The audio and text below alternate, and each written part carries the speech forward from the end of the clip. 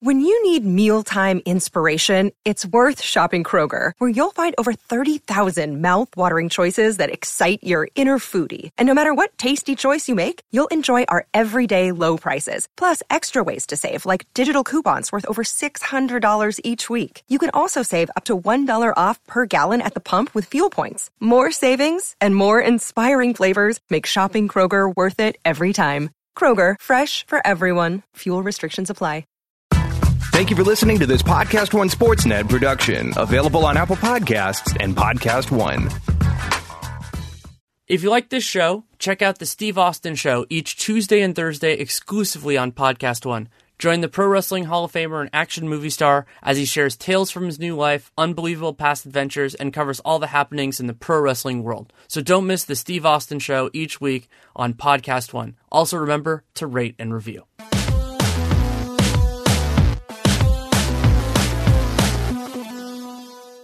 Welcome to Real GM Radio. I am Daniel Wu, your host, and so happy to have you with us for this episode. As I mentioned last week, this is the first of what I call the Division Capsule podcast, and why I call them capsules, that we really take a couple different ideas and put them all together and try to go in depth on that division. And part of the way that I do that is by having two guests as opposed to the usual one together, so we all interact. And continuing what we've done for the Atlantic Division the last couple of years, it is Tim Bontemps of the Washington Post and Jared Weiss of The Athletic. And so we go through the offseason, the big moves, trades, which teams got better, all rookies we're excited to see, all that kind of stuff. And then into the season preview, so ranking the teams, how many are going to make the playoffs, breakout players, all of that. And really fun episode, runs an hour 20, so it's a little bit longer than some. I've obviously done like 2-hour episodes, so it's not the longest thing we've ever done. And brought to you by a great set of sponsors. MeUndies. Can go to MeUndies.com/RealGM. You get 15% off your risk-free first pair, and then there's an additional deal that I talk about during the show. Quip, getquip.com/RealGM. You get that first refill pack for free. Electric toothbrush, I absolutely love it. TrueCar, great place to buy a new and used car. And also, if you're looking for a place to make online wagers, you can go to betonline.ag, and if you use the promo code podcast1, that is the number one, PODCAST, number one, you can get a 50% off sign-up bonus. So betonline.ag, your online sportsbook experts. As I said, hour and 20, I think it turned out to be. Really fun podcast with these two, and got into some interesting topics. And there might be some people that you're like, wait, you didn't talk about them until the end, and then we talk about them at the end. So I think it's pretty exhaustive. Hope you enjoy it. Thank you guys so much for coming on. No problem at all, Danny. Happy to do it. Is that 2 years in a row that we went silent at the beginning there? You guys are trying to spite me because I always reference that people talk at the same time at the beginning, and then you guys are like, nope, not going to do it. But we can get into the substance of the Atlantic Division, which I think is actually pretty interesting for this. So the split of off-season, where we'll start, and then the season preview. I like to begin these with a basic question, which is who in this 5-team division got better and who got worse? So I guess the more interesting debate would be who got more better. Would it be the Raptors or the Celtics? I think with the Raptors, it's such a shock to the system by making that trade that I would probably give them the edge, because the Celtics have been planning and there's been expectation for Hayward to come back and for Kyrie to come back.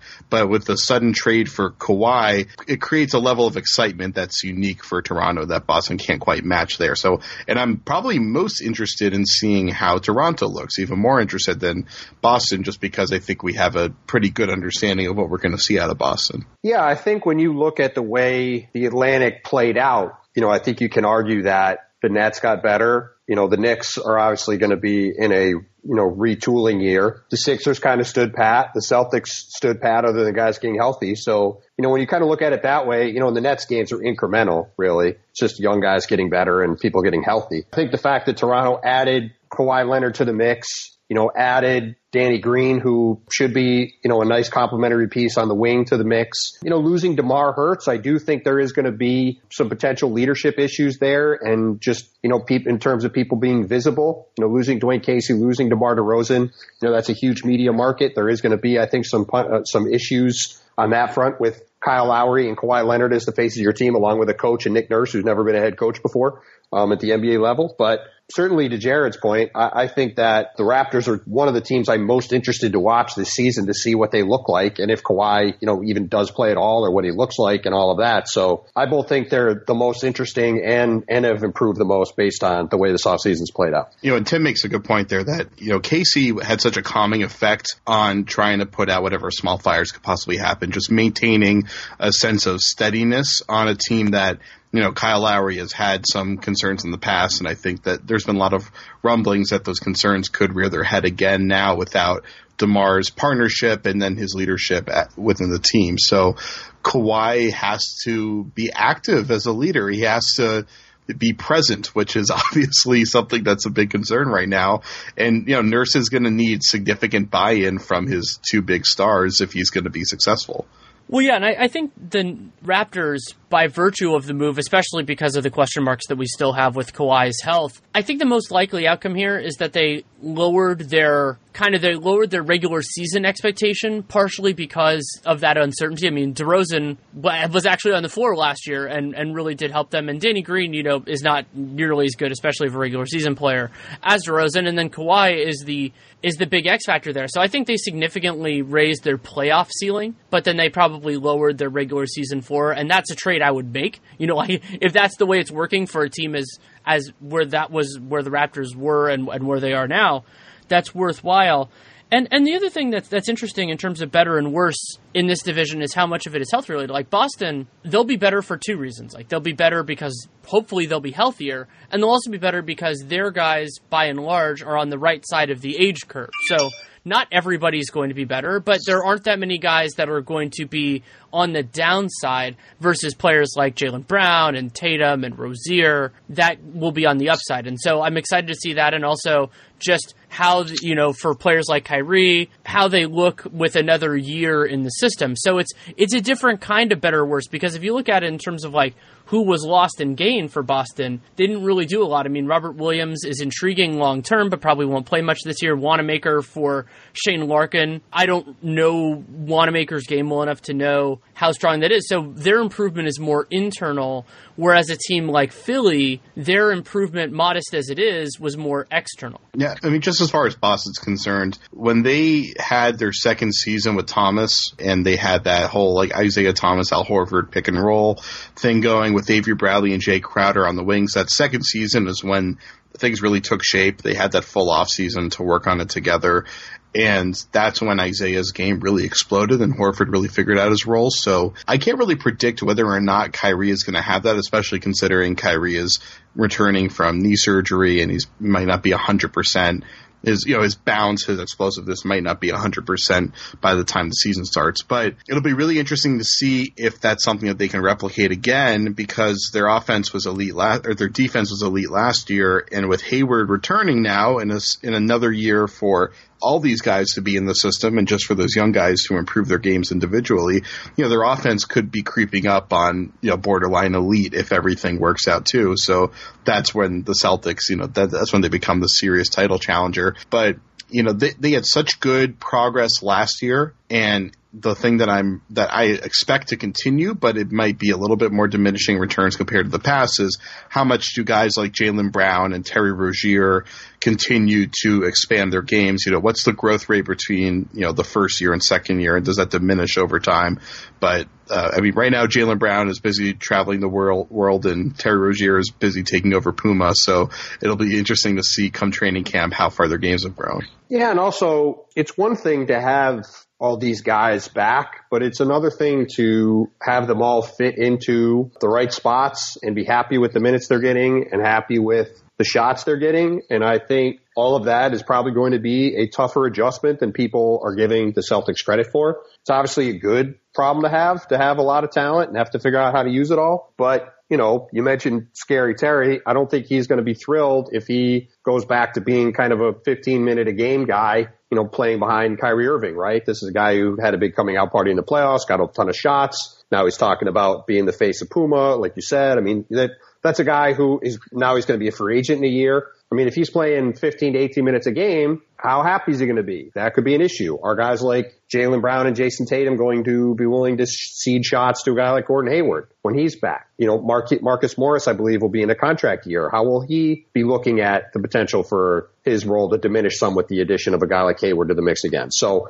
you know, I think, again, the Celtics are in a very good spot. Brad Stevens is one of the best coaches in the league. They got a ton of young talent, but it is going to be a very delicate balancing act to kind of make all those people happy all at once. And it will be interesting to see how they navigate. Yeah, I don't see the Jaylen and Jason, the starters, really having an issue as far as getting their usage and their minutes, especially because the team is looking to keep the minutes right around 30 a game in the regular season, maybe even a little bit lower. But you're right. It's Rozier and Morris are the two guys that are concerned, because Rozier is on a contract year. He wants to get $20 million plus a year. And it's something that's reasonably attainable if he had the kind of profile and opportunity that he had late in the season in the playoffs last year, where he really emerged. So I think that's the biggest question mark that all of us around the team have been trying to figure out of how that's going to play out. Morris has at least, and to Rozier's credit, he has said that Kyrie's the point guard and we'll figure it out, but Kyrie's going to go back to the starting spot. I'll be coming off the bench. I understand. Stuff like that. But it's obviously a question of, are they going to keep him after the season? And then if they really think they can't, do they have to trade him by the deadline?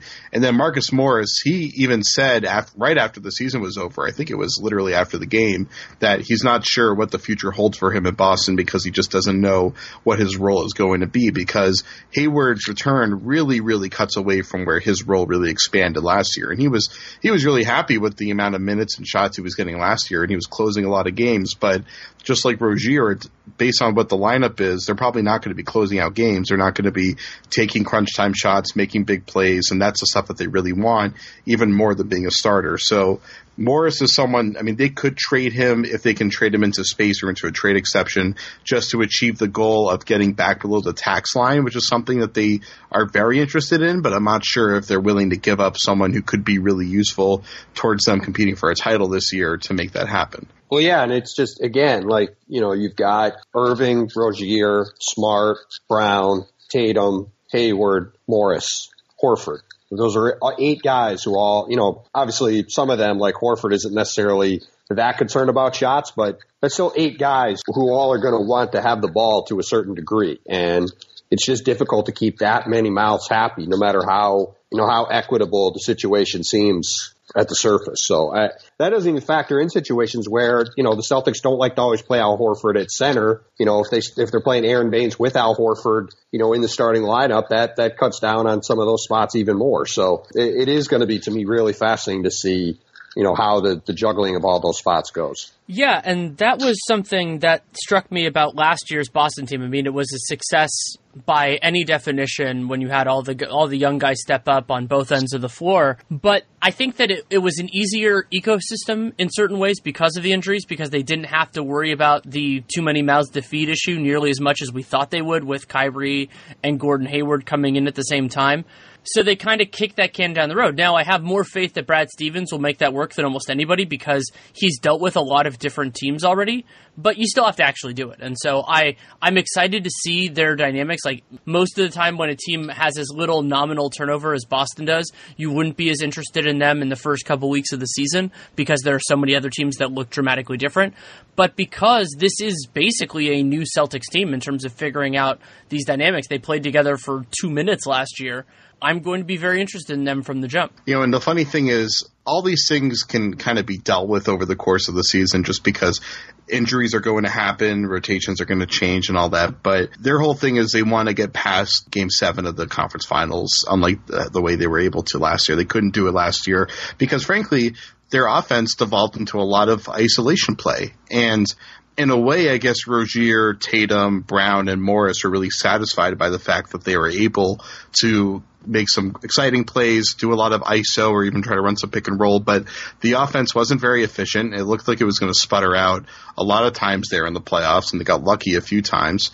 And the way that their team is set up, they shouldn't really ever have any downswings in the offensive effectiveness. So for these guys, they basically have to face their choice of, do you want to be able to get the individual shine, or do you want to have efficiency maintained throughout the game where you're not getting as many touches, but you're able to get further and further in the playoffs. And, I think for the young guys, guys don't normally care about efficiency. Exactly. Yeah. So it's like for the young guys, I think like they feel like they're early in the league and they want to kind of ride this wave and all that. But for guys like Morris, or I guess Rozier, even though he's a young guy, he's trying to get the money, like especially for Morris, this is kind of his last chance to really prove himself and get a big 4-year deal. And then otherwise he's going to have to keep auditioning over and over again. He's trying to get that big deal that he's been working towards for a while now. Something else I want to bring up in terms of the better or worse is with the Sixers. So Philadelphia, they lost a lot of guys that were contributors to the team at the end of last season, with Ersan Ilyasova and Marco Bellinelli among them. The other guys, like Rashawn Holmes, TLC, not as big of a picture, though they each had some moments. But so you look at it at the end of the year and you're like, okay, they lost a couple of rotation guys and they added Wilson Chandler. We'll see how much Zaire Smith plays. But what I think is important to remember is that they had some real depth issues at the beginning of the season, and it looks to me like they'll be better equipped to handle that, especially if Markelle Fultz can actually play, and we still don't really know where that is right now. Yeah, there's no question about that. The Fultz story has been an interesting one to follow this, over the past year plus now, as we kind of wait to see what he's going to look like. I understood the Sixers not playing him in Summer League. They also really had no interest in including him in any trade talks. Working with Drew Hanlon, who has had a lot of success helping guys improve their shot. So they seem confident he's going to be able to fill a role for them. And like you alluded to, they're going to need him to, because if they're going to take the next step, they're going to need a bit more creativity in their offense, especially off the bounce next to Ben Simmons. And we saw Fultz last year, even with the issues he had, when he did play at the end of the year, he had the kind of explosion to the basket that was the reason why he was the first pick in the draft. And if he can get that shot back to anywhere near where it was, I saw him play in person in college, the Sixers are going to have a pretty nice find on their hands, no question about it. Yeah, I've seen some reports about how Fultz is really taking off and turning the corner and stuff like that, and how he's a completely remade player. I think some of those reports might be reaching a little bit. And I think it's going to be important for Sixers fans to be patient with Fultz, that he might not come to training camp completely remade, scoring 20 points a game like he was in college. But if he's able to just run pick and roll and be able to pull up out of the pick and roll, I feel like that's enough of an improvement that he should be a pretty valuable rotation player. Because we've seen, at least in the clips, there's a couple games there, and then just so many of the other clips, like his explosiveness is getting even better on the ball. He's getting bigger. He's going to be a pretty dominant player on ball once he gets comfortable, but he shouldn't be expected to come into the season being able to light it up constantly from wherever. He just needs to be able to function in the pick and roll and take some shots when they come to him. Yeah, and it's something good for the Sixers that they can kind of scale with Fultz. So if he does really well, they can make a larger role for him, clearing out time. There are a series of different rotational switches that they could do. I'm very interested to see him, if he can have any semblance of a jump shot, actually play with Simmons. I like the idea going back kind of the Cleveland model of two guys who can really create with the ball in their hands. That does get a little dicey for Joel Embiid, because he likes having the ball in his hands too, a little bit in a different place. But if that doesn't work, if all he is a backup point guard, then they can make that work. If they want to stagger, kind of like they did late in the season with Ben Simmons, the short period of time that those two guys were available, they can make that happen. And so I wish they had a little bit of a different, a more variable point guard rotation, just because, another, a real off-ball, kind of like what they wanted from Jared Bayless, but Jared Bayless has just never really become. That would be great, but, teams can't have everything, and there's still a lot of time, and I know Philly, part of the reason they don't have that guy is because they want to maintain their flexibility moving forward, which I completely understand. Well, and also, you mentioned them staggering Simmons and Fultz. Part of the reason that they moved up to get Fultz in the first place was that the guy that played at Washington is a perfect complement to Ben Simmons being on the court at the same time, as somebody who can catch and shoot on the wing and can also, be a secondary creator and bring the ball up on the break and do all that kind of stuff. And that's where the shot becomes such an essential thing, because if he can't do that, then he and Simmons are kind of a similar guy, both guys that could be excellent creators for people, but guys that you don't really have to worry about shooting the ball at all. And that makes having an offense in today's game where spacing is such a premium, very difficult to have a successful one. So, that's where, to me, it will be really interesting to see, how this all shakes out, because, you've got two guys there that both right now can't play together. But if you can get Fultz to a place where he can, get that shot back something close to where it was before he got drafted, all of a sudden the theoretical idea of what Philly could be really changes a lot. And, it to me would improve their ceiling quite a bit. What's good is with Chandler coming in and with Covington, if Covington is able to find a shot again after a rough playoff stretch, they can put out some really small lineups with Fultz and Simmons together where they can just try to run and gun as much as possible and still have 3 other 3-point shooters out there to provide some spacing there. Because I like the idea of just having Fultz and Simmons out there and trying to play in transition as much as possible, because both of those guys are going to be pretty unstoppable on the move. Yeah, I'm excited to see that as well. Hopefully we get a real chance to do that in Philly. Yeah, if they can, their transition offense will be very exciting to see. Lots more to talk about with Tim and Jared, but I want to take a minute to tell you about underwear, and specifically MeUndies.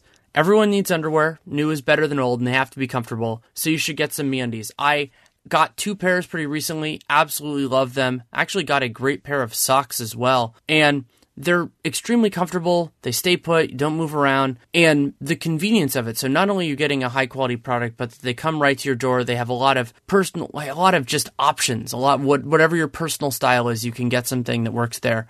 And something I really love about MeUndies and their offer with Real Jam Radio is that they're actually 2 different offers in one. So the first one is the no risk offer. If you're not happy with what you get, they'll refund you the cost, and you get to keep the underwear. So you have that, but also if you go to MeUndies.com/RealGM, that tells them that you came from us, but it also gets you 15% off your first pair with free shipping, and that risk-free offer comes on top of it. So pretty awesome. And on top of all of that, if you order a pair, take a screenshot of your transaction and send it to gift@podcast1.com, including Real Jam Radio, in the subject line to tell them that you came from us, you'll get another pair for free. So the first 25 people to send a proof of purchase, that's a screenshot of your MeUndies purchase or the receipt, to gift@podcast1.com with Real Jam in the subject line, you can get another pair in your collection. So you get one risk-free, 15% off, and then a second one for absolutely free. Pretty awesome. You should definitely check it out. MeUndies.com/RealGM. Next question I like to do is a move. It could be a draft pick. It could be a trade. It could be a signing, really whatever, that really stood out to you for whatever reason by these teams. Well, I mean, since we talked about the Kawhi move so much, I'll probably set that aside. I think besides that, the one that I thought was most interesting was the Nets being able to get off of the last year of Timofey Mozgov's deal for really not much of a price. It cost them, I think, in total about $3 million in cap room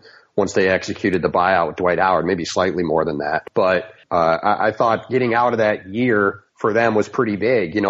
I think the Nets have overall done a nice job with this rebuild under Sean Marks. There's a couple of moves I wasn't a huge fan of. I didn't really like taking on Mozgov with D'Angelo Russell, though I got why they did it. And in kind of a similar vein, I wasn't a huge fan of the way they executed the Allen Crabbe trade, because I think they should have got a pick for saving Portland probably $60 million in that deal. But that being said, getting off of Mozgov's deal really does change the calculus on that Russell deal quite a bit. And it sets them up to potentially have the ability to sign 2 max guys next summer. And, whether it's Jimmy Butler and Kyrie Irving, whether it's, Kevin Durant and Kyrie Irving, whether it's, another combination of these many guys that are going to be on the market next summer, they are going to have the ability to go out and sell Brooklyn as a free agent destination for the first time, frankly, since they moved to Brooklyn, which is kind of a remarkable situation given it will have been 7 years since the team moved across the river the next summer. But, because of the moves they made that first year to try to be competitive right away, they never really had the ability to go out in the market and sell that being in the city and being in a new arena that the players seem to like. They have a brand new facility in Brooklyn. They've done a nice job, I think, turning around the image of the franchise around the league. They've done a lot that I think is going to put them in position to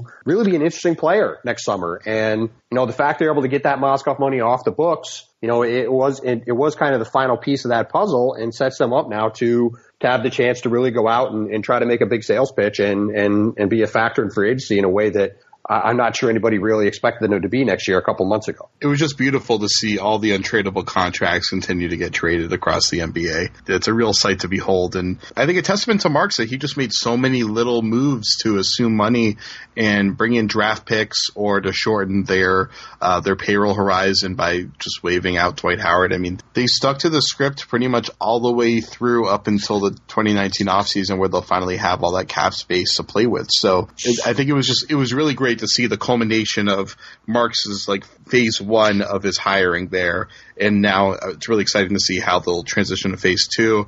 And then I like them bringing in Jared Dudley just to have the venerable veteran leadership in the locker room as they try to develop a really kind of confusingly crowded backcourt. Well, and along the lines of their backcourt, getting off of Jeremy Lin's last year for nothing is pretty impressive. I mean, Lin, a player that I like when he's healthy. I mean, he hasn't been healthy for 2 years, and Atlanta taking on that money. Now, Atlanta's context looks a little bit different after they were able to get off of Schroeder. Like, I kind of understand things more from them. But for Brooklyn to use that cap space then to take on two guys from Denver and get a first-round pick for their trouble, I mean, we don't know when that's going to convey. My instinct is that it will convey in 2019, but we'll see. That it's not a huge move. I don't think that changes the arc of the franchise or anything like that. But, you need small things to go right in order for things to get better. And so I think that was an important element. And then another one I wanted to talk about that ended up working out relatively well for all sides is the Marcus Smart signing. And so Marcus Smart signs a 4-year deal, and it's very possible he will just be on the Celtics for this entire contract. But really, I think the challenge for Danny Ainge was, can we sign Marcus Smart to a contract that if we decide to go in a different direction at the trade deadline or next year or whenever that comes, that teams would be open to taking on? And I think they kind of pushed to the higher end of that. We'll see exactly where the league is at $109 million salary cap next year. Maybe that contract looks even better. But I think that he did accomplish that goal there, and Marcus Smart got paid. Now, I think that the fact that they signed it this offseason instead of trying to hope that they can keep him by matching whatever bids are out there next offseason is a sign that I think it's more of a sign that they want him rather than they want to utilize him as a trade chip in the near future. Because frankly, Marcus Morris is, while not nearly as big of a financial building block, he's at least one that they can use in the short term. But it was just really surprising to see that he was able to get such a good deal out of the Celtics, considering they were negotiating from a position of strength. The only vulnerability they really had was that they just wouldn't be able to retain him, and they wanted to retain him. But his market had pretty much collapsed, and his bet on himself that back in last October when they were trying to negotiate an extension that he could get better once he got to free agency. I mean, the fact that he was able to do what is essentially the same contract, even slightly better, with no team option or non-guarantees on the back end was really remarkable, and definitely helped save his agent some face, who was taking a lot of flack for the way the whole thing played out. Yeah, at the end of the day, you could say that his agent was taking some flack, but really, I mean, that was just another instance where, we saw a few times this summer, including with Clint Capella, that, in a market that's tight with money, what's already a difficult dance for these restricted free agents that aren't the guys who just get the automatic max deal, it was even tougher. And, I think at some point, the Celtics needed to play ball with Smart. They did need to have some kind of tradable mid-tier contract, which they, for a variety of reasons, they just don't have on their books right now. So I thought the deal made sense for them. And, I think, you did see the Celtics did that after Kawhi got traded. And I think, in any of the constructs of a Kawhi trade that they were talking about, they were going to have to include Marcus Smart in them in a sign and trade. So, I think there's a reason why it took a while to get done. And I think that the way it did play out made sense for everybody involved when it was all said and done. The last move I wanted to talk about, just because this is the most logical place to do it, was, it's fallen a little bit by the wayside now because of everything that happened in July, but the decision that Philly made on draft night, where they drafted Mikal Bridges, who had the intense connection to the city and to the team because his mom worked in the organization in HR, and he looked like a really nice fit.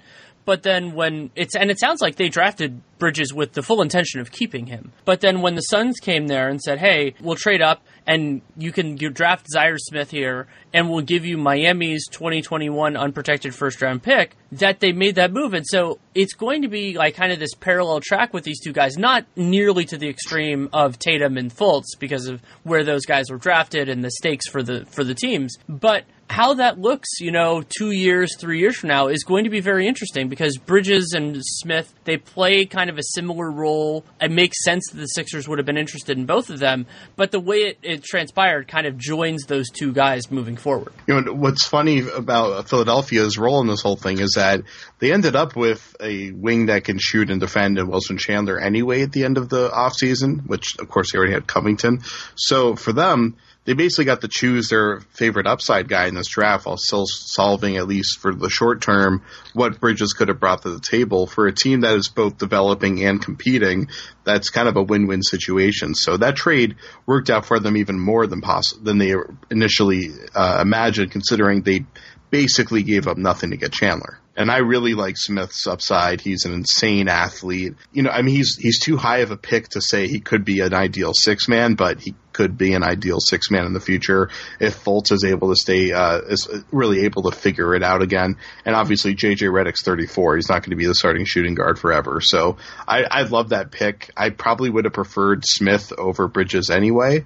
And the fact that they were able to make everything fall the way that it did, getting that draft pick was pretty much a perfect deal from my perspective. I get it. I mean, the deal looked better when I thought there was a better chance that the 2021 draft was going to be the double draft with the high school players getting brought in with the first-year college players at that point. It doesn't seem as likely that's going to happen now. I do think Mikal Bridges would have been a great fit on this team. Zaire Smith was definitely a higher upside play, and I get why Philly chose to make that deal. You're totally right that their intention was to keep him, and then that kind of happened out of nowhere. I mean, it's not the Pacific Division podcast, but the side of that deal that was much more interesting to me was the Phoenix side, in that, they do now have this, kind of glut of combo forwards on their roster. And I'm very intrigued to see what that team looks like this year, with what seems like Devin Booker playing point guard and, a bunch of rangy wings next to him with a really good coach, I think, in Igor Kokoskov, who I think is going to do a good job of kind of finally putting a system in place there. So that team intrigues me. But I think from the Philly side, Zaire Smith is a live wire athlete.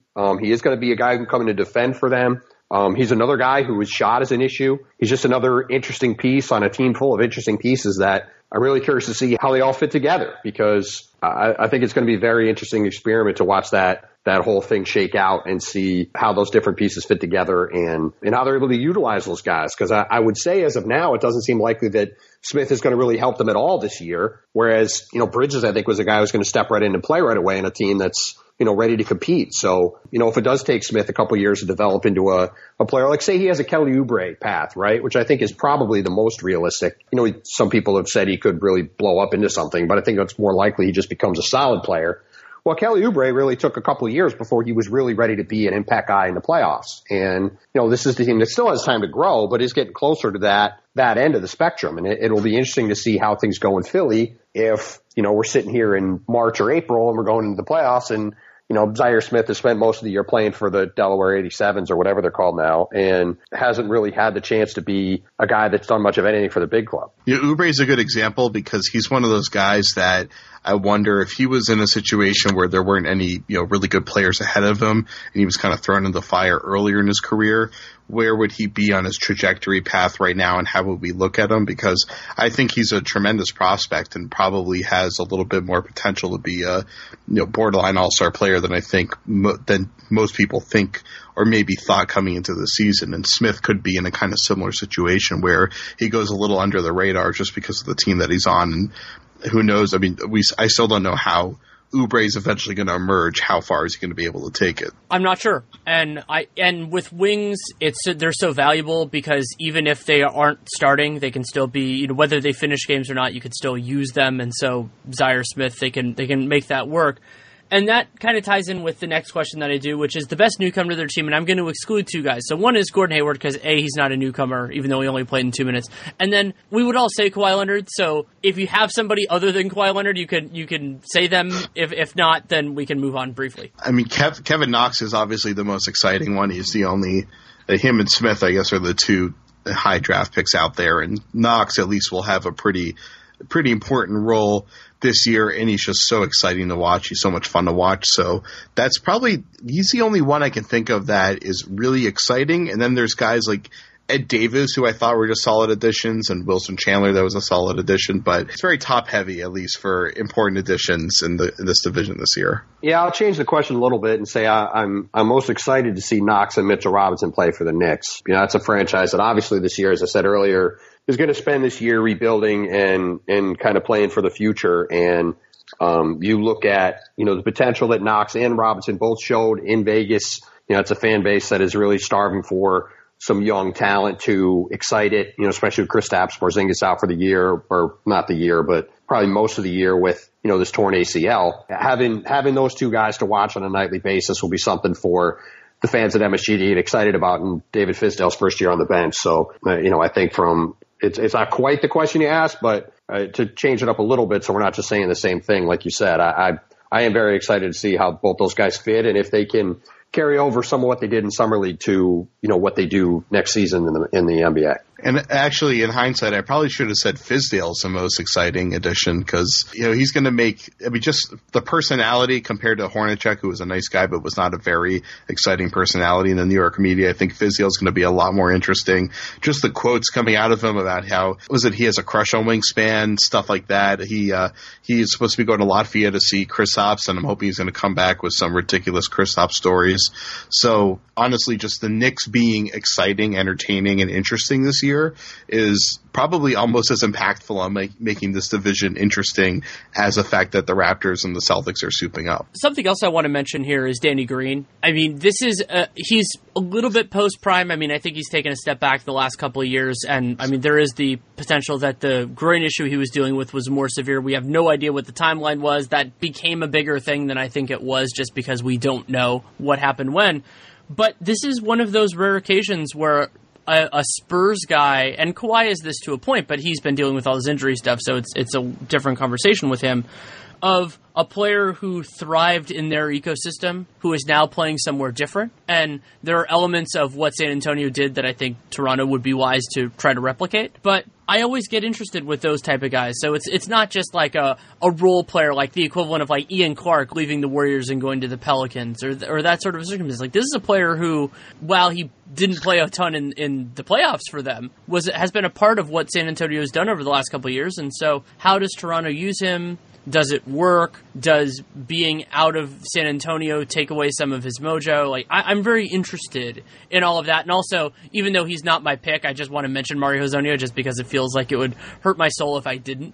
But yeah, I am interested to see how he fits with this next team. Yeah, I didn't mind that move for them as a 1-year flyer, with a team that is trying to play it out for 2019. I didn't mind that at all. And he did have a strong end of the season in Orlando, and I will be curious in a different environment, as a second draft guy. I do think he's got the potential to show a little bit with the Knicks. I'm curious to see how that goes. I can't believe Orlando kept Super Mario buried all these years in the shores of Hezonja Island, and then when they finally let him free at the end there so he could show it off. I mean, I wonder how much money he made just with like the last couple months of the season there for how much he was able to get the Knicks to pay him. Because I would say he made the difference between a minimum deal and whatever he got. I was going to say $4 million. Exactly. That's what I was going to say. $4 million. I mean, that's exactly what I meant. Yeah, so I guess probably $5 million for his years of service. So I mean, yeah, that was a big stretch for him. And I was a little. The thing that I didn't love from the Knicks' perspective is that this was an off season where there were more value contracts that were available, and so I got a little bit of flack from Knicks fans on Twitter for this. But basically, what it was is when you sign a guy to a 1-year contract and you have no bird rights on them, you don't get a lot of the benefits if it works out because they would have to repay him. He has a significant cap hold and all that kind of stuff.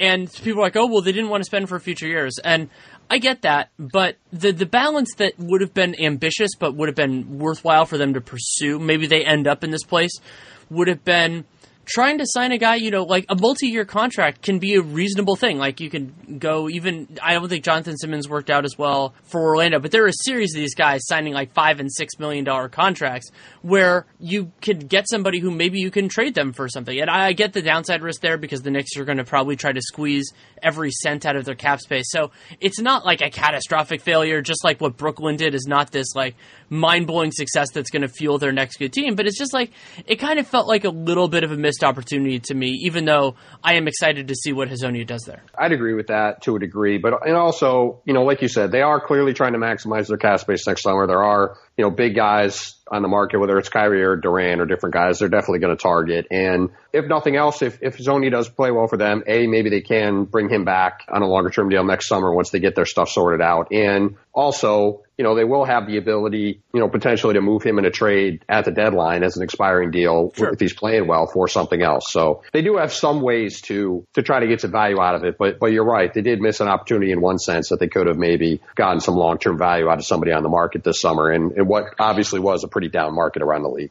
The last of the kind of off-season questions, Tim already got at it. I think we're going to all have the same answer here. I have a little bit of a nuance on it of the rookie, not the rookie that we think is going to be best because that's not what this is about, but the rookie that you're most excited to see. Yeah, I mean, to me, it's both the guys in New York. Robert Williams is going to be in Maine all season. Zaire Smith is interesting, but I just don't think he's going to play much. And the Nets guys are interesting, but they're probably not going to see much time at all either, given kind of the way Brooklyn's roster is lined up. So, Robinson, I think, should play a lot probably behind Enes Kanter as their backup center. Kevin Knox is probably going to be their primary option from day one as a scorer with Porzingis out. And I am curious to see how both those guys do in a year where the Knicks are going to be bad and they're going to let those guys kind of, do their thing and see how it all goes. I'll just focus on Knox is the obvious answer, but just with Robinson, it feels like there's not a ton of guys like him in the league now, which is bizarre because it seemed like there were so many of them coming into the league just a few years ago, but there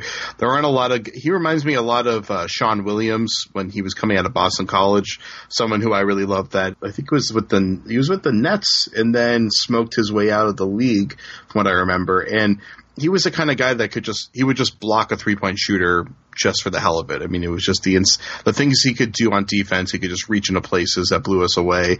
And now we have a few of those guys coming into the league right now. And Robinson is one of the most thrilling ones who happen to be blocking 3-point shots out of the summer league. So he's the kind of guy that's going to have me league pass alerting with New York just so I can try to see him make a few incredible defensive plays a game. And then I don't know if he's actually going to play at all this year, but Musa out in Brooklyn is someone who I really enjoyed scouting this year. He's just got kind of like that, like pit bull, shoot it whenever you can off the pick and roll kind of, or attack the lane really hard Euro game that I really enjoy. And he definitely presents something unique to their team. I agree, probably won't be seeing that many minutes, but he's someone that can really light it up and he's really entertaining to watch. So he's definitely up there for me. Yeah, Musa's his film reminded me a lot of a guy whose dad was the coach, but he was also the best player on the team, so they let him do a lot more, and so you're kind of sitting there like, it might not have been necessarily fun to play with, but it was fun to watch his film. That was certainly true. And yeah, Mitchell Robinson, just the physical potential there is very intriguing. I mean, it was hilarious watching just like random footage of him. It was a throwback to me and kind of a preview of whenever the age limit goes out of like, oh yeah, this is the type of film we had to watch for these guys because he did very little of that younger guy international basketball due to various reasons. And then he didn't play at Western Kentucky. And so I was very excited to see him in Summer League. Physically, he looked like he belonged. It's probably going to take him a while to just learn the NBA game. It's hard for any big man who has to do that, but basically making the jump from high school to the NBA. And with Knox, what I'm going to enjoy about him on the Knicks this year is that they're going to have the incentive to let him explore the studio space. And so if he wants to do some stuff with the ball in his hands, by all means. If he wants to catch and shoot, by all means. If he wants to defend, guard different positions, there isn't much standing in the way of him. So whatever Fizdale wants to try out this year,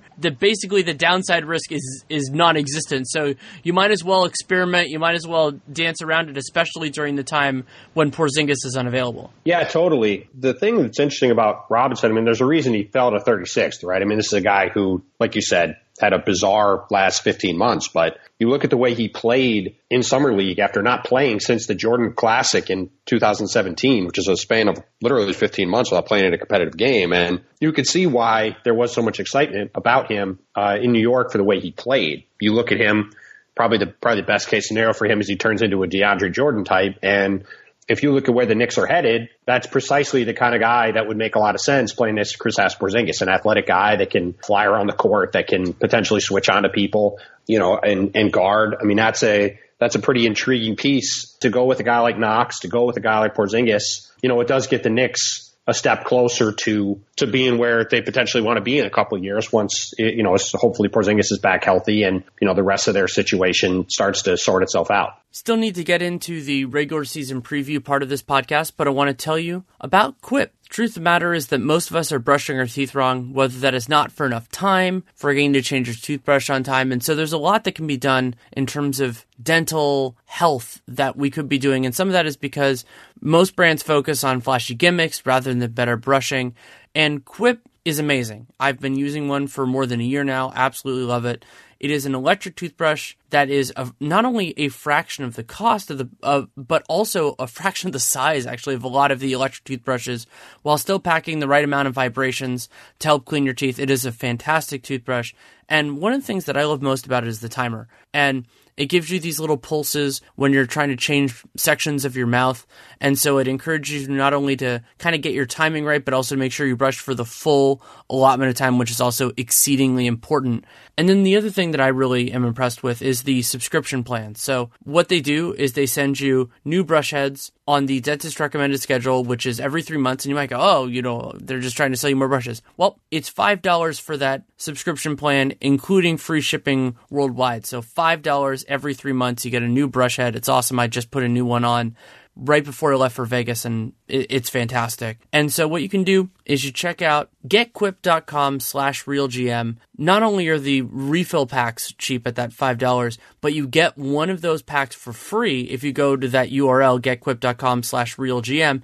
And the toothbrushes themselves start at just $25, which is fantastic. So if you go to getquip.com/realgm, you can check it out, and then you get your first refill pack for free. That's getquip.com/realgm. Also want to give you a message from our friends at TrueCar. These days, news travels lightning fast. It's great if you're a sports fan. Between status updates, breaking news notifications, and Twitter feeds, you can always be up to the minute on every team and every game. It's great for sports, but it can be the opposite when it comes to buying a car, because if you go online, you are bombarded with numbers, invoice, list price, dealer price. It's hard to know how to recognize a good price. Not anymore. Introducing True Price from TrueCar is the only price you need to know, because it is exactly what you'll pay for the car you want, including fees and accessories. How do you know if your true price is a great price? Because TrueCar shows you what other people paid for that same car you want, so you know how to recognize a good price. And your certified dealers know this, so they set their true price competitively so that they can win your business. So, when you're ready to buy a new or a used car, visit TrueCar to enjoy a more confident car buying experience. Some features not available in all states. We can transition into the season preview, and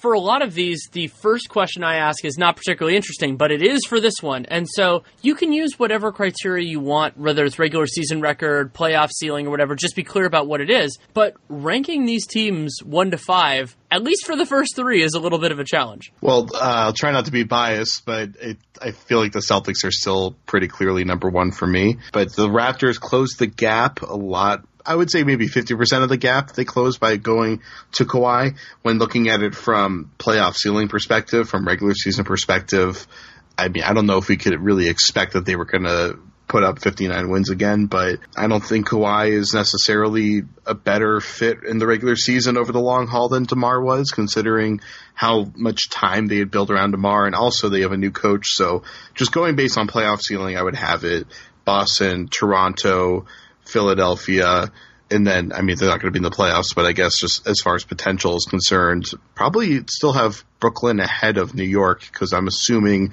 Porzingis is going to miss at least half of the season. Yeah, the Knicks will definitely be fifth, and the Nets will definitely be fourth, and I would say the Sixers will definitely be third. And after that, things get interesting. But I would say if Kawhi is healthy, I would disagree. I think their ceiling has gotten significantly higher in the regular season and the playoffs, because with him and Danny Green, they should, what you'd expect would be improvement from OG Anunoby. I mean, they should have the ability to be just a monstrous defensive team with, lineups of Kyle Lowry, OG, Danny Green, Kawhi, and say Serge Ibaka. I mean, that's or Pascal Siakam. That's a terrifying defensive lineup that can switch on anybody, that can really guard any team in the league. So I would say if they're healthy, I think their ceiling is actually the highest of any team in the division, even higher than the Celtics, because their defense, I think, could be insane. But because of the obvious questions surrounding Kawhi's health at this point, I would say that it's more likely that Boston finishes with a better record and wins the division. Just because I think even though they're going to have questions to answer, like we talked about earlier, I think their floor is certainly higher, just because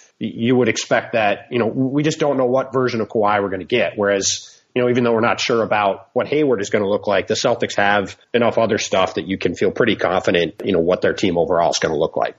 So I would say that, that could be the two best defenses in the NBA right there anyway. So between Boston and Toronto. So I look at the way that the Celtics grew as a defense last year, about how much Jaylen Brown improved just from his first season and how much Tatum improved over the course of the year.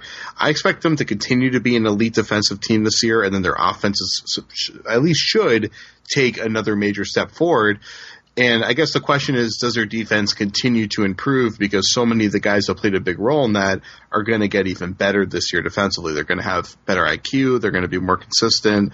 So I assume they're going to continue to be the best, or just about the best defense in the league. And Toronto, the lineup that you're talking about should be incredible defensively, and plus they can also bring out Lowry, who of course is was their best two-way player and has always been a really good defender throughout his career. So they can put together a lot of lineups that are scary defensively, but I don't know if it necessarily makes them significantly better on defense, or the potential is higher on defense than the Celtics. But yeah, Toronto has a potential to get right there at the same level as Boston. And I think the question marks are probably pretty similar on both teams as far as Kawhi compared to Hayward. Hayward is pretty far along in his progress, but he still isn't 100% in his progress, while Kawhi, it's a pretty huge question mark, but at least Kawhi isn't recovering from some sort of massive surgery where it's really a matter of healing and ramping up his work level and stuff like that. Kawhi, it's just kind of this complete kind of opaque process that we don't really know. He could be right at 99% right now. We're not really sure. The term I would use to describe this is kind of expected value. So for me, Boston has a higher expected value than Toronto. Toronto has arguably a higher ceiling just because, Kawhi, we have to remember how insanely good Kawhi was in 16-17. Like he was, he should have been the MVP of the league, in my opinion. Per minute, I think he was the MVP, but he just, for me, I had him fourth because he played so many fewer minutes because San Antonio was actually good about that as opposed to some of the other teams that were above them.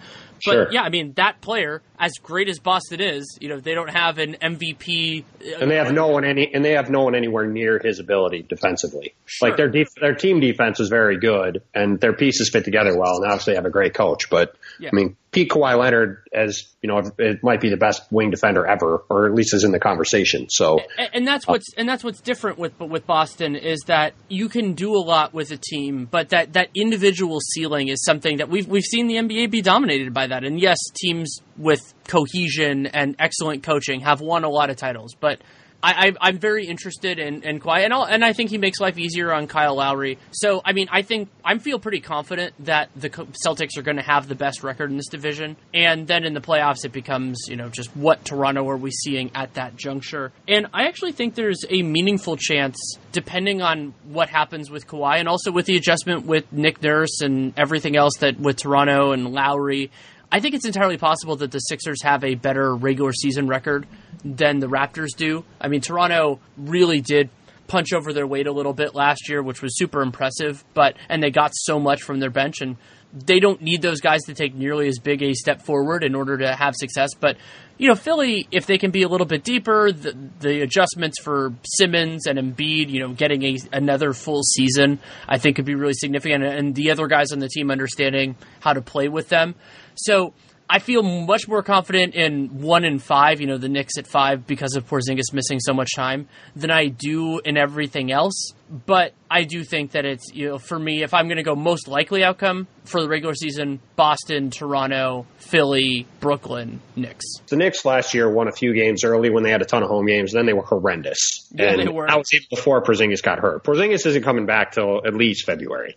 And maybe not even March. Well, and they have no incentive to push it hard other than... that's why. Yeah. I mean, they have no incentive, and B, if you just look, both Zach LaVine and Jabari Parker missed 12 to 13 months, right? So if you just say he's going to miss a year, that's February. If you are conservative, if you say it's probably after the All-Star break, well, at that point, you're at late February. And he's much bigger than those guys, too. Sure. So I think the Knicks will want to get him back on the court and see where he's at. And I'm sure he'll want to be back on the court before, there's any talk about what he's going to get paid in free agency. So I think when you look at it from that standpoint, he probably comes back in March and is concerned, they're conservative with him even when he comes back. And again, Kevin Knox is going to get as many shots as he wants. I mean, you said it best before by exploring the studio space. They're going to let him do what he wants and play a lot and shoot a lot. And they're going to play Robinson probably a lot and let him get his reps and kind of learn on the fly. And they're going to be really bad. And, the Nets do have some incentive to be bad, but they have enough decent players. And I just don't really think they're going to be that terrible. And also, if they do want to try to attract free agents next summer,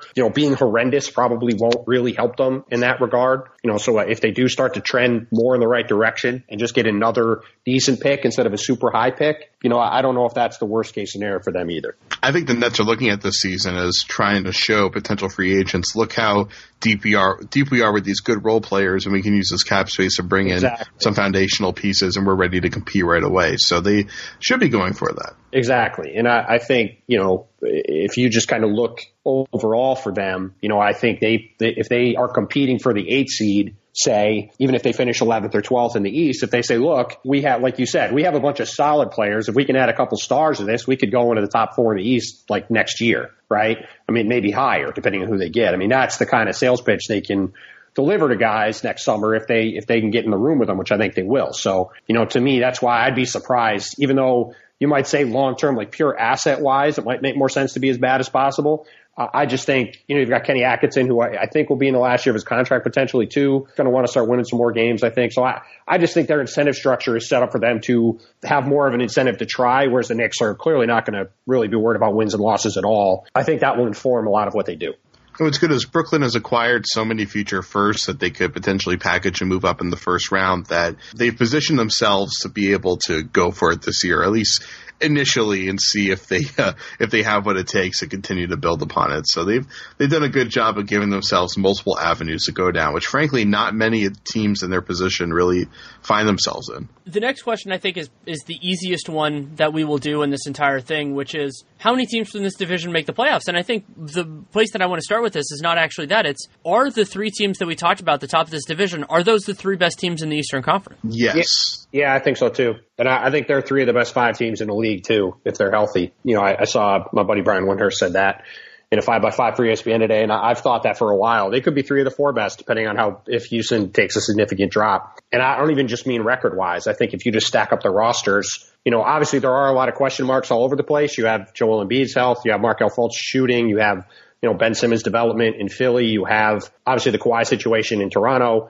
how Nick Nurse develops that team. You have, a lot of questions in Boston between fit of all those guys, Kyrie's health, Gordon Hayward's health. But if those teams are all right or close to it, I think their ceilings are just as high or higher than anybody in the league outside of Golden State. And, that's why I think some of the talk about the conference imbalance is a little overrated. I understand people look at the depth in the West and say, oh man, look at the West. These teams are so good. This is a joke, right? Which I get to a degree, because you look at some of the teams that could make the playoffs in the East at the end or at the bottom and you kind of shake your head. But that being said, I think the top of the East more than stacks up with the West. And again, like we've said, if the Knicks can get a guy next year, if the Nets can get a guy or 2 next year, that has the potential to start to flip back towards, kind of an equilibrium, especially if Toronto manages to keep Kawhi.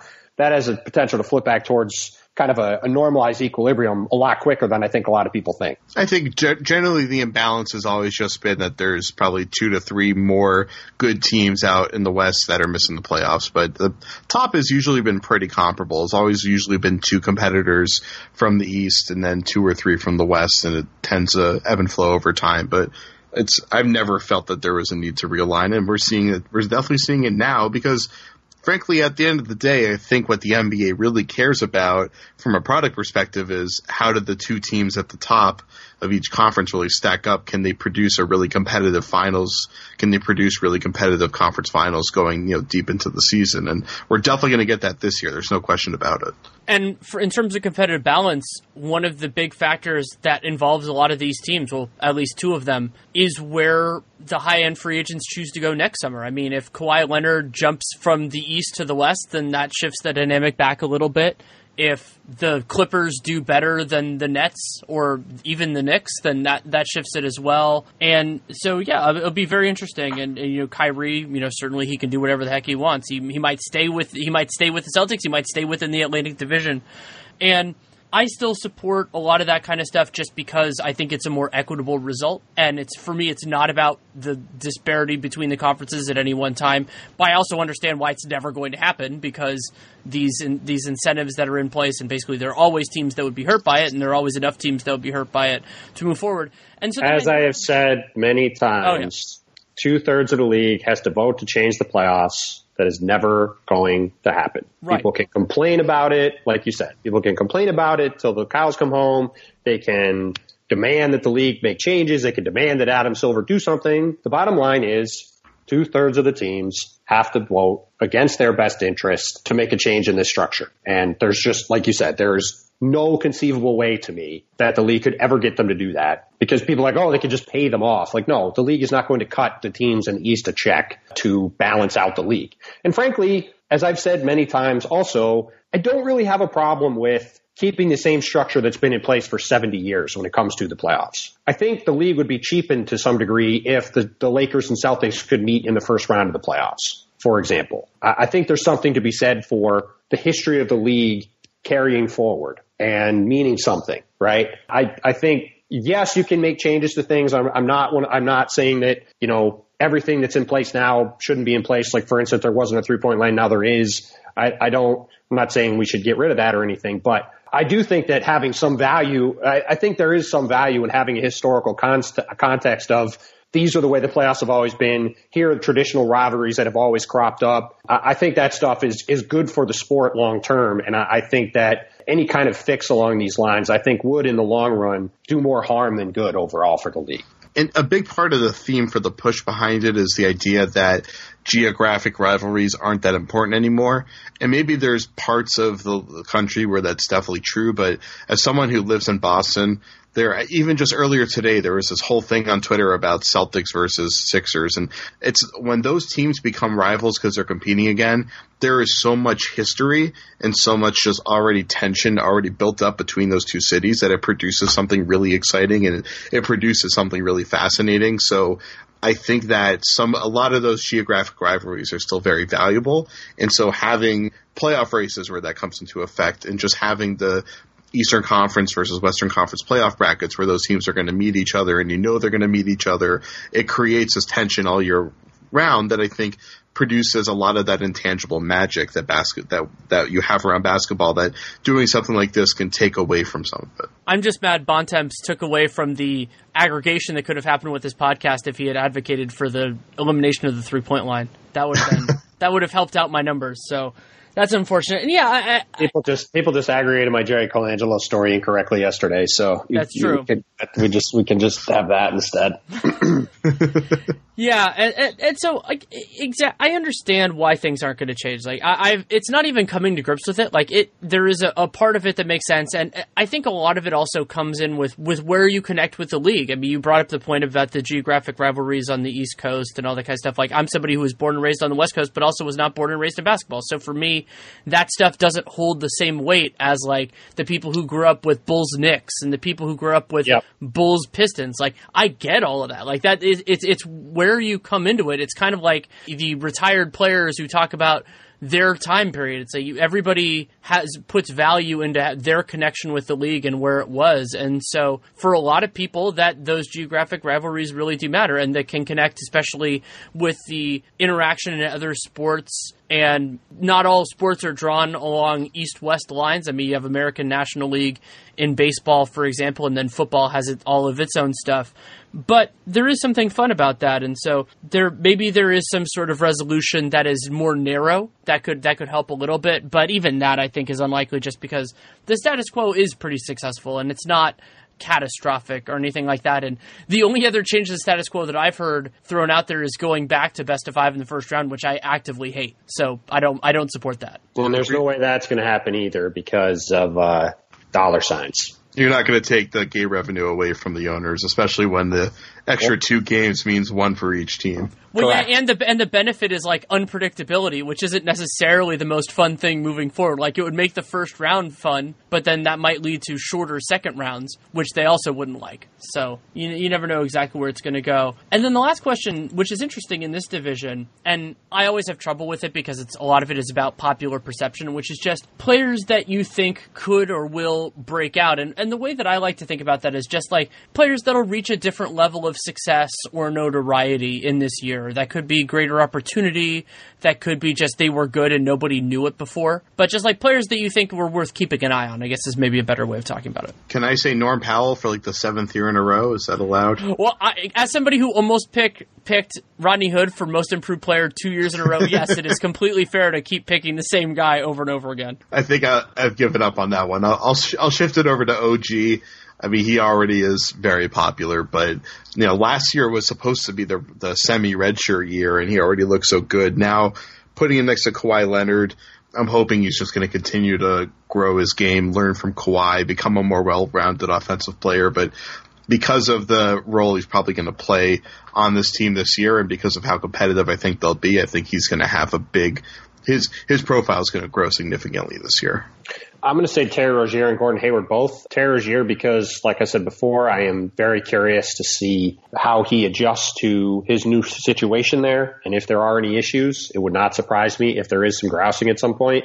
That's not a criticism of him, but he's a guy who did well with a bigger role, and I could see him being frustrated by a smaller one. And I think there's no way for him to have anywhere close to the same role he did during the playoffs and during the end of the season last year when Kawhi was hurt. And the Gordon Hayward thing just interests me because, his recovery has had a lot of setbacks. The Celtics doctors at some point, I think you have to look at and kind of wonder what the situation is there. I mean, you had Kyrie Irving having multiple surgeries. I haven't talked about getting a PICC line in a vein straight to his heart, which is certainly a problematic situation that I'm glad he got through just fine. And, Gordon Hayward had, there was a first surgery that got screwed up that he had to have another one. And again, we're talking about a guy who is, 8, 9, 10 months removed from his injury, and he's still not 100%.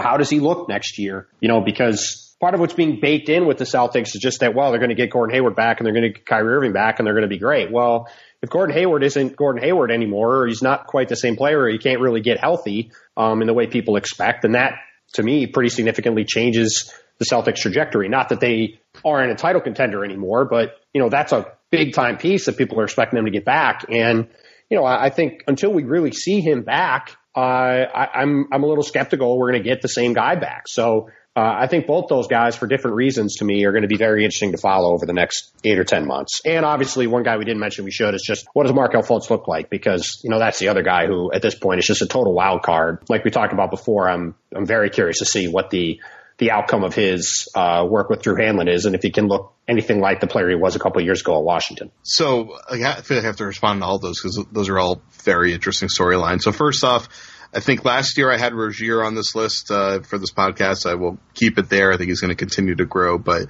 I definitely think there's a good chance it could be somewhere else after the trade deadline next year, because I don't know if the Celtics are willing to pay $500 million in tax in the 5 years from now or so, or wherever it's going to end up going, if they're trying to keep all these guys. And then, of course, he wants to have the chance to emerge as a star, and he might not have that here. When I say here, I mean Boston. And then as far as Hayward, I think people need to come around to the expectation that he's going to be missing some explosiveness, which actually is a big part of his game. He accelerates really well, changes direction really well, and gets up in the air really fast because he has very deceptive athleticism. And if he's a little short on some of that, it's going to limit his effectiveness. But he's been continuing to become a really good deep shooter and a better ball handler. He's been working on that a ton this offseason, so I think he's going to make up for it. But Tim's totally right. There's a good chance he isn't who he was a year ago, and it might take him a little while longer. I mean, a lot of these guys, it takes them a year and a half to 2 years to really regain all their explosiveness. Remember what happened with Paul George. He came back and he looked good, but he wasn't nearly the same guy that he was then eventually a year later when he came all the way around. So, I mean, Hayward, I expect him to be healthy and playing for the start of the season, but I think his minutes are probably going to be down closer to 25 a game or even a little bit less as he starts to build up his conditioning and just his ability to take a pounding on his leg every single night. So that's something that people have to have patience with. And then just like with Fultz is probably the highest variable person out there where he could be extremely impactful and completely change the ceiling for Philadelphia, or he could be a no-show. And for him, it's almost all mental. It's all just whether or not he can play with great confidence, whether he can fix the mental block in his shot.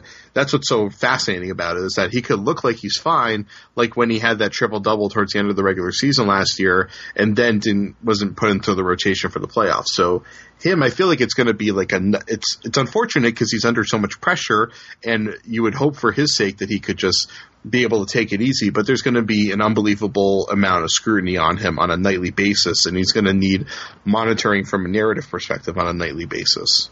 I like the inclusion of Hayward because he was such a good player 2 years ago, and sometimes when the absence, just you lose sight of that a little bit, especially because that Utah team was under the radar for a really long time, and then they had that weird series with the Clippers, and then they lost to the Warriors in a sweep, and then it was over. But he's a really good basketball player, and I think he's a wonderful fit with this Celtics team, and they will also let him slide in a little bit. The other guys that I want to mention, I will echo all of your choices, are a little bit lower down, and I was thinking of two Nets. So Jared Allen, I think he kind of has an open path to the starting job there, and I don't know if he's going to deliver. I don't think he's a future superstar or anything like that, but if he can be a capable starting center now or in the future, that's an important part for the Nets, because if you don't have to pay a starting center, then it's a lot better. And then the other guy, just because I mentioned him in about 15 offseason previews, and then the Nets got him for the minimum for basically 2 years, Treveon Graham. If Graham can be a 3-and-D wing, like even if it's a rotation level guy, getting that for the minimum is crazy. And so I don't know if he's going to be that guy, but he was really lost in the shuffle in Charlotte last year, partially because that team was just not that engaging, and partially because a 3-and-D low usage guy is not usually doesn't stand out unless they're a big dunker. And Treveon Graham, he does that sometimes, but that's not really his game. So I would like to see kind of a greater appreciation for what he does, because that is still one of the most valuable position things. Incidentally, teams in this division are a good testament to that, Boston being among them. Toronto is going to have a really fun wing rotation this year when those guys are healthy, and the Sixers are their own kettle of fish with Saric and everybody else. And it's also weird to me to not really mention, Fultz is in this conversation, to not mention any Sixers just because they have so many guys. But if Ben Simmons makes another leap, it's going to be really fun. And there is plenty of reason to believe that could happen, even though he was phenomenal last year, because a lot of times when a young player does really well, you go, oh, well, they just started out better. But the precedent, and this could also be true with Jason Tatum, is the precedent is young guys who start out really well generally end up improving a lot too. It's just that they maybe are starting at a higher plane than we expected. So I'm very excited to see what Ben Simmons is this year, because he was just so good last year. And I think I come from a different perspective than most people on Simmons, because I watched him like a decent amount during the regular season, but I didn't really study him too much until the playoffs. And he struggled so much in the series that I covered, where the Celtics are just able to expose his inability to shoot to a degree that it left him kind of hapless out there and lost. He would commit shot clock turnovers because he'd be dribbling, not knowing what to do with it. And so for me, I see that obviously his upside is basically MVP-like. He could be an unbelievable player, but I think that there is a lot more risk that he doesn't hit his potential than I think most people are putting it. So I still think that he needs to develop some semblance of a spot-up 15-footer where kind of like with Giannis, where at the very least, if teams are giving him, if they're literally sitting off of him 10 feet, begging him to take a shot, he can actually take it and hit it somewhat reliably. And that's where the wheels start to turn as far as teams stop giving him ridiculous amounts of space. Their offense starts to flow a little bit more in the playoffs. So I definitely think that there's a long way to go for him. Maybe doesn't seem it's quite as bad as Fultz, but it definitely is closer to Fultz than it is to just a normal bad shooter. Yeah, it'll be interesting to see how that develops. I think, playing in his first playoffs, I think it's a little quick to judge him too harshly. But but part of that, that's kind of what happens when guys go through this the first time. How do they bounce back? How do they recover from that kind of an experience? And how Simmons looks in that role next year after he's had a chance to go through the crucible of the playoffs once and kind of get a taste of it. It'll be interesting to see how he responds and how he does make improvements, because obviously the jump shot is the one thing that's going to separate him from being an MVP guy or just a really solid guy for a while. And, I'm quite curious to see overall, how he develops and what his next steps are, because, there is room for him to grow. And, I want to see if he actually takes advantage of it. Yeah, last year we had 3 rookies that had pretty incredible seasons with Tatum, Mitchell, and Simmons, where we kind of set the bar for what we expect out of a rookie to be unreasonably high, where there have been plenty of years where there were no rookies that were playing at an all-star level, but yet the guys out of that draft class still turned into all-stars and superstars eventually. So definitely not precluding Simmons from that. But my one major concern with Simmons' shooting is just that his jump shot looks completely broken, and it's not like he's just not a good shooter yet and needs to continue to work on the little things and developing confidence and all that. It's that his shot is complete. It's one of the most discombobulated shooting forms I've ever seen in my life, and he needs to completely overhaul it to actually just become a jump shooter. And that's a much different problem than being someone like Marcus Smart, who has just been a terrible shooter but has pretty decent form, and there's just so many little mechanical things and rhythm things that he needs to fix, and shot selection things as well. Simmons, he needs to have a complete overhaul, which I have heard that he is working on during the offseason, but I haven't seen any footage yet. They've been kind of keeping under wraps, so we'll see what happens when we come to a preseason and he's out there probably ripping the net on 3-pointers for all we know. One distinction I want to draw is the idea of a regular season issue versus a playoff issue. I mean, I agree that if we're talking about Ben Simmons in the rarefied era of the MVP conversation, that his lack of a jump shot is really a problem. But somebody with his court awareness, with his passing ability and his ability to get some separation even though he can't shoot and attack it sort of in a way like Giannis does. And also he was much better defensively than I thought. That's still a really good player. And so sometimes DeRozan is another example of this, somebody who I've fixated a little bit on too much on the negative rather than the positive there. And so that will make it harder to evaluate because teams, as a matter of course, do not do much game-to-game adjustment in the regular season. So they'll do a little bit, shade off of Simmons, all those sorts of things, though he can punish that by just driving to the basket. It might just be that we're in this weird holding pattern with Simmons where we see some little inklings with the jump shot, but we might just be kind of waiting and see, okay, who do they face in April and how does that team approach it? Because playing against Boston, I think it was a very good thing for him long term, even though there were some really grisly moments in that, because that's how smart teams are going to do it. And they're fortunate, I think, long term that they played a smart team and got knocked out by a smart team, because that forces you to ask the tough questions that it's good for young players to ask. But I don't think game to game in the regular season that's going to be a big issue, because Simmons' limitations were not exactly secret before he came into the league, and he's such an important player that it became pretty clear quickly. Yeah, I mean, to me, it wouldn't stun me if he just basically is what he is for 10 or 12 years. And that's kind of what the player he just always is. I think if that's the floor, that's a pretty nice floor, I mean, I think you can live with that. And I also don't think it dooms him to anything either. But, like I said, the jump shot is the difference between him being a top 20 player and a top 3 player to me. And if he can even become somewhat of a threat with the jumper, which, I don't think there's a reason to think he can't do that. He doesn't have to become Steph Curry. Then his ceiling goes up to being MVP level. So that's certainly going to be one of the more interesting things to watch in the league without question, because, there's little doubt that if it does work out, the ceiling is about as high as anybody in the league.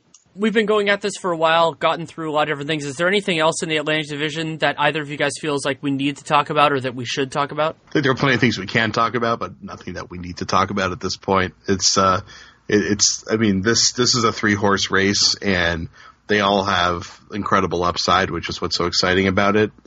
From a division preview perspective, that's what's so cool. Is just that all three of these teams could definitely make the finals next year, and they all have pretty big caveats. And I guess the Sixers probably have the biggest. They seem to have the lowest floor, the biggest space between the floor and the ceiling out of all of them.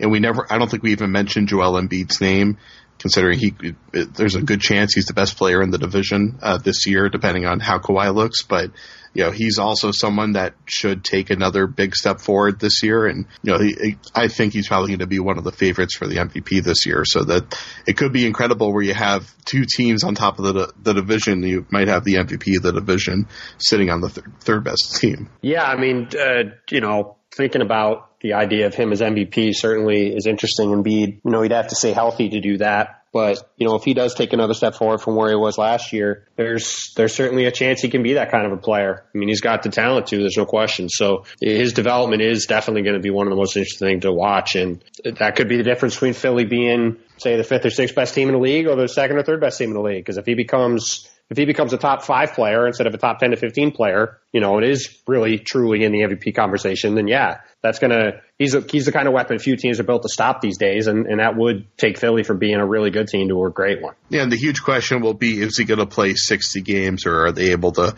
play him on back-to-backs, play him in 4 out of 5s and stuff like that? Does he have to sit out one game every few weeks as opposed to more frequently, and is he going to need any periods where he has to sit out 5 to 7 game stretches? Because he's getting to the level where just games played and minutes played is probably going to be the biggest determining factor in whether or not he qualifies for the conversation, like you're saying. Yeah, it's something I want to add to this conversation is that from January 1st on, and yeah, I don't like arbitrary start points and end points because everything matters, but consider it's a reasonable one. That's a reasonable one. The Sixers had the 2nd best defense in the league last year.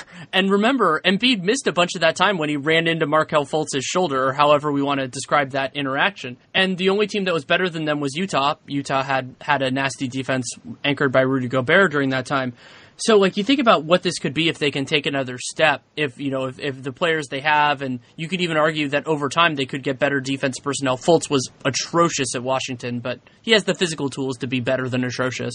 So, yeah, I mean, if they're even better than the number 2 defense, or maybe not in terms of numerically, because Utah will be strong in there again, but if they're, giving up 102 points per 100 possessions as opposed to 104, then this becomes an even more nasty team, and I think they have a lot of untapped offensive potential as well, depending on how they can make all of these disparate players work, and now I think they're a deeper team too. That's probably the big part of it, is that their depth their athletic depth is a lot more interesting now because of the draft picks they made. We didn't bring up Shamet, but he could be a knockdown shooter, so they could try to replace some of Bellinelli's impact there, although probably not in the playoffs. But Philly has a lot. I think they're a lot more complete of a team than they were last year. And, they seemed so top heavy last year, and that really played a role in the playoffs. It probably takes a lot of the pressure, frankly, off of Embiid, just because they have a more complete roster, because they have more people that can get buckets for them, because they can run a more cohesive offensive system. And hopefully that'll allow him to just kind of focus his attention on being an impactful defender consistently throughout the game, maybe not disappearing on post-ups, and being more locked in the entire game, because that was an issue for him in the past, and not having to go through these spurts where he has to post up 10 times and then get a little bit frustrated. That'll probably help that a little bit and help him mature, because there's still a lot of room to grow in that area. Yeah, their depth and overall talent is going to be interesting to follow. And, more than anything, it's just a year of experience for them playing together and just growing, period. With Simmons and Embiid getting in the playoffs for the first time, Robert Covington playing in the playoffs for the first time, Darius Saric playing in the playoffs for the first time. Just the experience of that and winning around and being in a tough series that they could have won, lost a few close games. I mean, all that stuff I think is going to help them moving forward. And, adding another guy like Wilson Chandler who's been through the wars will help. And they're just going to be a fun team to watch, because the internal growth there should be pretty dramatic. If those guys all could take a step forward, which I think it's probably fair to assume they all will take some kind of step forward, they already did win 50-some games last year. Maybe they push into the mid-50s or beyond. And it's going to be very fun to see where they take those steps forward, because it is a team that, you look at and you could look at it this time next spring and go, hey, this could be a team that really has a chance to do some special things. Well, I think that's as good a place as any to end this. I'm really excited to see where the Atlantic Division goes for this upcoming season, and thanks to both of you for taking the time. It's fun doing this every year with you guys. Likewise. Thanks again to Tim and Jared for taking the time to come on. You can read Tim Bontemps at the Washington Post. You can subscribe to his Monday Morning Post Up mailbag, listen to his podcast, and also follow him on Twitter at Tim Bontemps, TIMBONTEMPS. You can read Jared Weiss at The Athletic. You can also follow him on Twitter at Jared Weiss NBA, JARED WEISS NBA. Really enjoyed these. I'm not going to say that the Division podcast will be the next, that there'll be 6 in sequence, but they will be among the next, batch, because I want to get all of those done, obviously, by the start of the regular season. And whenever another guest comes up, if there's somebody I want to talk with, if something happens, obviously, then it goes and doesn't really fit into those kind of boxes, it'll be in there. But I love these episodes. I've been in the process of lining up the guests for them over the last little while, so they will be coming down the pike. I'm really happy about the group of guests that it looks like we're going to have for this year on these topics, and I think Tim and Jared get off to a great start, and I really do enjoy that. If you have any feedback on the show, good, bad, or indifferent, DanielLaRueNBA@gmail.com. I can talk. It's late at night. Is the best way to do it. You can reach out on Twitter if you want, but email is a way better way to do it, because if you take the time to write it, I take the time to read it, and it shows up. Like, there isn't the issue, like, Twitter can be kind of ephemeral, all that weird kind of stuff. But with email, it's there. So if you send it to the right place, as long as it doesn't get caught in any sort of filter, and it shouldn't, I deliberately have it structured so that kind of stuff doesn't happen very often, then it'll show up there. And if you want to support the show, that is a great thing to do. You can subscribe, download every episode, particularly great for a show like this that doesn't come out on a specific day, so there isn't a way by force of habit to just be checking it out. And you can also leave a rating, leave a review in the podcast player of your choosing. It's great if it's Apple Podcasts. It's even greater even if you don't use Apple Podcasts, if you review it both places. That's awesome. I really do appreciate the people who do that. And then the other big thing you can do with this show and any other ones is check out our advertisers. So MeUndies.com/RealGM, 15% off, free trial offer, great underwear. GetQuip.com/RealGM for an awesome electric toothbrush. I've been using it for over a year, thrilled with it. And you get a refill pack for free if you go to that. TrueCar, great place to buy new and used cars. And then if you use the promo code podcast1, that's the number 1, at betonline.ag, you get a 50% sign-up bonus. So you can check that out as well. Real Jam Radio is consistently once a week, every week, so you can expect that content throughout the summer. We don't change really the amount of episodes, though if you support our broadcast, our sponsors enough that I get more sponsors, I am open to bringing it to more days a week. But realistically, I think it'll be once a week for at least the foreseeable future. I love doing it, and I love talking with people like Jared and Tim. So thank you so much for listening. Take care, and make it a great day.